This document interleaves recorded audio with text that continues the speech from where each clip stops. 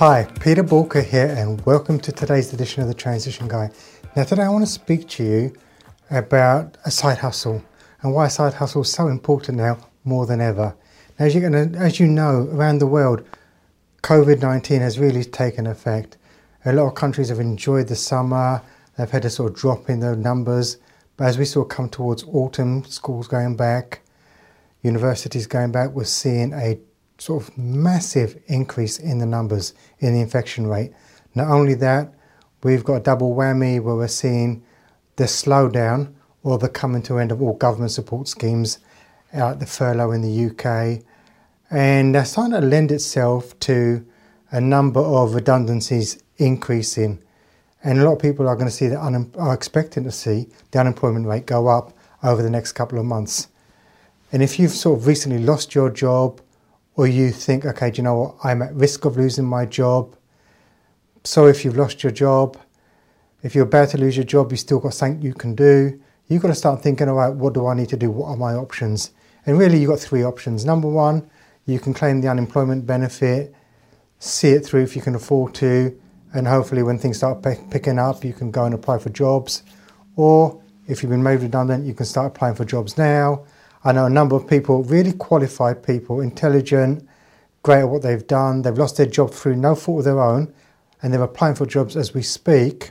And what they're finding is that for one position, you may have 400 really good people apply. So when you're like 1 in 400, the odds of you actually getting that job have been drastically sort of reduced. Or you've got your third option. And your third option is to start your side hustle. Now, what do I mean by that? A lot of great people have had a side hustle on the side over the years. And I'll give you a great example, a freelancer of mine. She does my copywriting. She used to work full-time for someone else. In her spare time, she'd be doing copywriting for somebody else. And eventually that took up other people. That took off. And because that took off, what happened was she was able to give up a full-time job and become a full-time self-employed copywriter in her own business. And that's just one example. In fact, the majority of my sort of external team now, I don't have anybody working for me directly full-time. The team that I employ are all people with a side hustle. They're all experts in their relative fields that work for themselves. So that's got to be something to consider.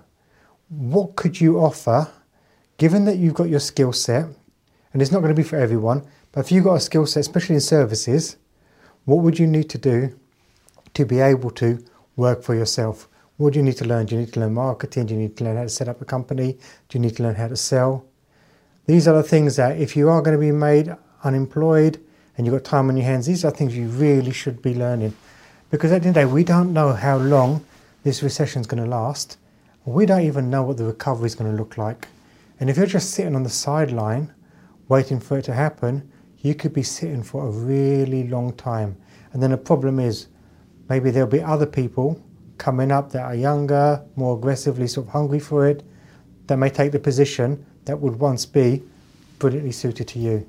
And I know people, I've known family members actually, that took time out because they'd left their previous position looking for what's right, may have been out of work for maybe a year.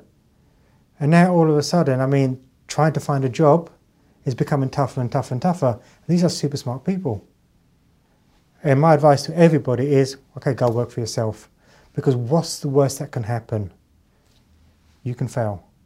But hey, listen, if you don't have a job, there's nothing really to lose. But the potential upside of that is you could massively win. So if anything I've spoken to today resonates with you, you perhaps want a bit more advice on how to start a business, or you've got some fears around it, head over to bulker.com and get in touch. But the worst thing you can do is do nothing, because we just don't know how long it's going to last and how deep it's going to go. And the best thing you can do is take control of your life and try and steer it in some direction. Thank you for tuning in to today's episode, and remember, failing to learn is learning to fail. Please stay safe.